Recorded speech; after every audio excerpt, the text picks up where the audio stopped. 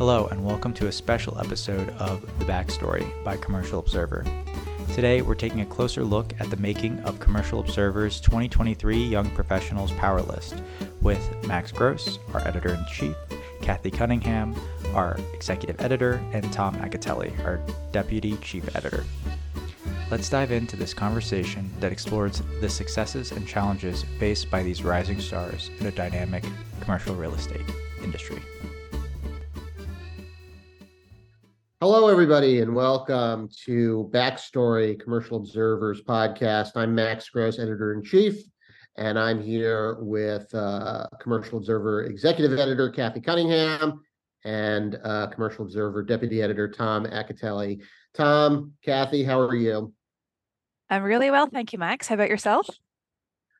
Well, I'm kind of exhausted because we just finished closing our young professionals issue, which is what I'd like us to talk about today. And it is always every year a lift. So I think that most of our readers probably know the drill with young professionals. We do, it used to just be 30 under 30. It used to be just 30 leasing and sales associates under 30 years old. We picked the best, the cream of the crop.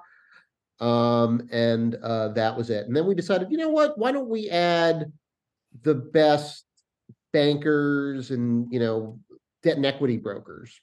So we added that. And we figured 30 was a little young to actually have made your bones in that sort of camp. So we raised the age to under 35. So we picked 25 of those. And then because we're all gluttons for punishment, we were like, you know what, we should do AEC as well, because why not get architects, engineers, and contractors and get those involved as well.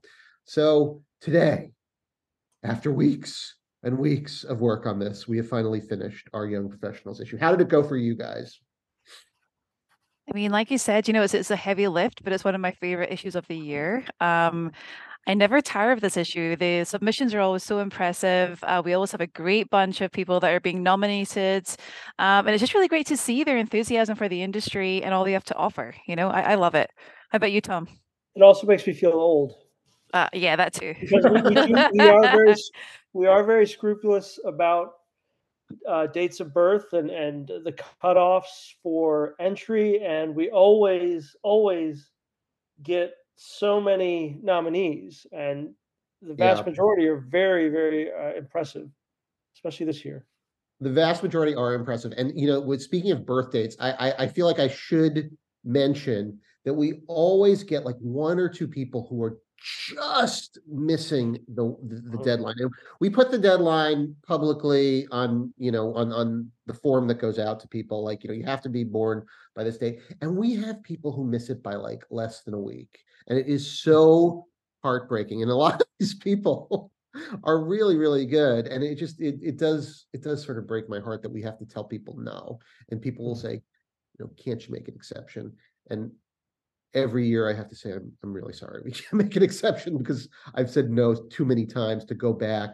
And I'd be killed. I'd run out of town on a rail. Somebody would come after me and they said, you said there were no exceptions. Like, what is going on here? So, so this year, I did want to get everybody's favorite little takeaway from this year in terms of who they really liked. There were a lot that I really liked this year. I'm not going to mention too many names, but I did want to mention one deal that I was particularly excited about, that we did get the broker who did the fantastic world of Portuguese sardines in Times Square. That sounds pretty fishy to me. I don't know. Oh God, Cathy, shame on you. You reeled in the deal. Oh no, that's bad. Can I say, Max, on that one in particular, and on at least a dozen or so others, maybe more, the subject of the sardines deal in Times Square, he came to commercial real estate with almost no connections. He sort of fell into the field because he met somebody one night in a bar. Like, the story actually starts, closing down a bar, and he worked his way up. And there were quite a few nominees and honorees in the end who did that, who sort of, by pluck and luck made their mark early on. And that's the trend that stuck out to me, really. Well, I mean, you figure that the people that we, that were on this year, they had to go through some stuff. They went through some stuff because it was just like this was like a lifetimes of adversity that a broker would normally get in their career just in the last 4 years. And it's just been one thing after another, after another, after another. And, one of the things that we said in the introduction was almost every real estate firm that I can think of has done cuts this year. They've been serious 10, 15, 20% cuts. And I think that to stay, you really had to prove your worth. Mm-hmm. And so, the ones that we saw this year, I mean, there were a lot of hustlers. And, I have to say, not to dwell too much on the Portuguese sardine guy, but, it's such an unlikely deal. Times Square is a lot of things. Sardine mecca of the world, I would not have said.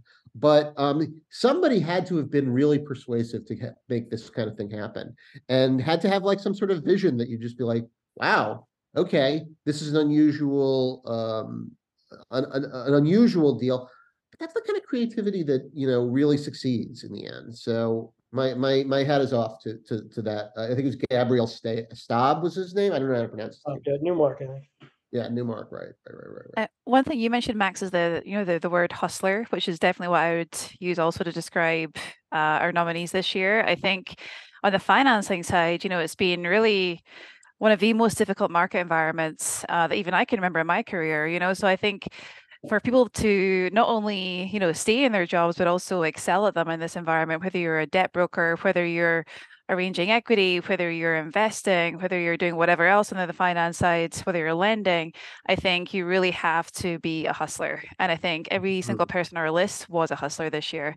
And it really came through in the interviews. I think, people are having to go the extra mile, take the extra steps in order to close deals, to work with their clients, to inform their clients, to add value to the relationship. So my hat's off to all of them. Mm-hmm. Mm-hmm. Well, and I also noticed there were a lot of athletes as well. And there's always competitive spirit. Yes. I think we got somebody from the Princeton lacrosse team, somebody from the Yale lacrosse team, or the NYU lacrosse team. There were a lot of lacrosse players this year, and a couple of football players, and I don't know. What else did you guys see? I think, like I said, there's also sports theme. A couple of snowboarders, definitely a couple of football players. Then others who excelled in different places, like the kitchen. They love to. Right. There's you had chefs. somebody who makes a chicken piccata, as I recall. Cathy. That was Zachary Kraft from Cushman Wakefield. That's right. Who has a very food suggestive name, well, exactly. Kraft mac and cheese, the Tom Colicchio restaurant. I didn't go into that level of detail with him, but he does make a mean chicken piccata, in addition to rustling up numerous deals at Cushman's office. So I should say that we also have a piece. It's not related to the Young Professionals package, but a piece in our upcoming issue about food halls and the rise of food halls. So. Yes. And I think it actually, I mentioned Kraft, the Tom Colicchio restaurant. I think his cousin, Phil Colicchio, is mentioned in the piece. Who Phil? I believe they're cousins. I think they are. They're first cousins. Yeah. Yeah. Interesting. Any other? There was at least one pickleball player, which I was kind of shocked given the trend in pickleball. So, and pickleball real estate, which we've also covered. So, but only one person sort of copped to playing pickleball. The trend's over, Tom. It's so as I was saying it, it ended as I was saying it. Any other big themes on leasing and sales or AEC? In leasing, so I obviously I edited the leasing and sales and did a lot of interviews with people who made the list, and the sort of mental, I would say, forward-lookingness of some of these folks. They have looked past the troubled times in the industry and in the market, and they're very future oriented, which I found impressive. It's kind of like a mental leap to get beyond 2021, 2022, and they're already kind of planning 2024. So I thought it was interesting. They're not. You didn't get as much of a assessment of current things. They're beyond that. So. Yeah, and like from some of the people that I chatted with too, I think one of the themes is that next year is going to be a year of opportunity for a lot of the firms that are on our list. So I think a lot of people are kind of readying themselves for that, and their teams are already starting to prepare for some of that opportunity. So that's a nice positive note also. And I also thought it was cool that across the board, people mentioned mentors or teachers, in some cases grandparents. They were very upfront with, I didn't do this on my own. I had help from so and so and advice, and I thought it was cool. Well, there were some legacies this year. Like Scott Galen's son was, I think, one of our honorees, and Ken Swig's son, and if it's Ken Swig's son, Harry Macklow's grandson, Oliver Swig, was on the list. So there were people who sort of knew the business growing up as well, but as well as some newbies who just like go, as you said, go into a bar and suddenly they're in the real estate business.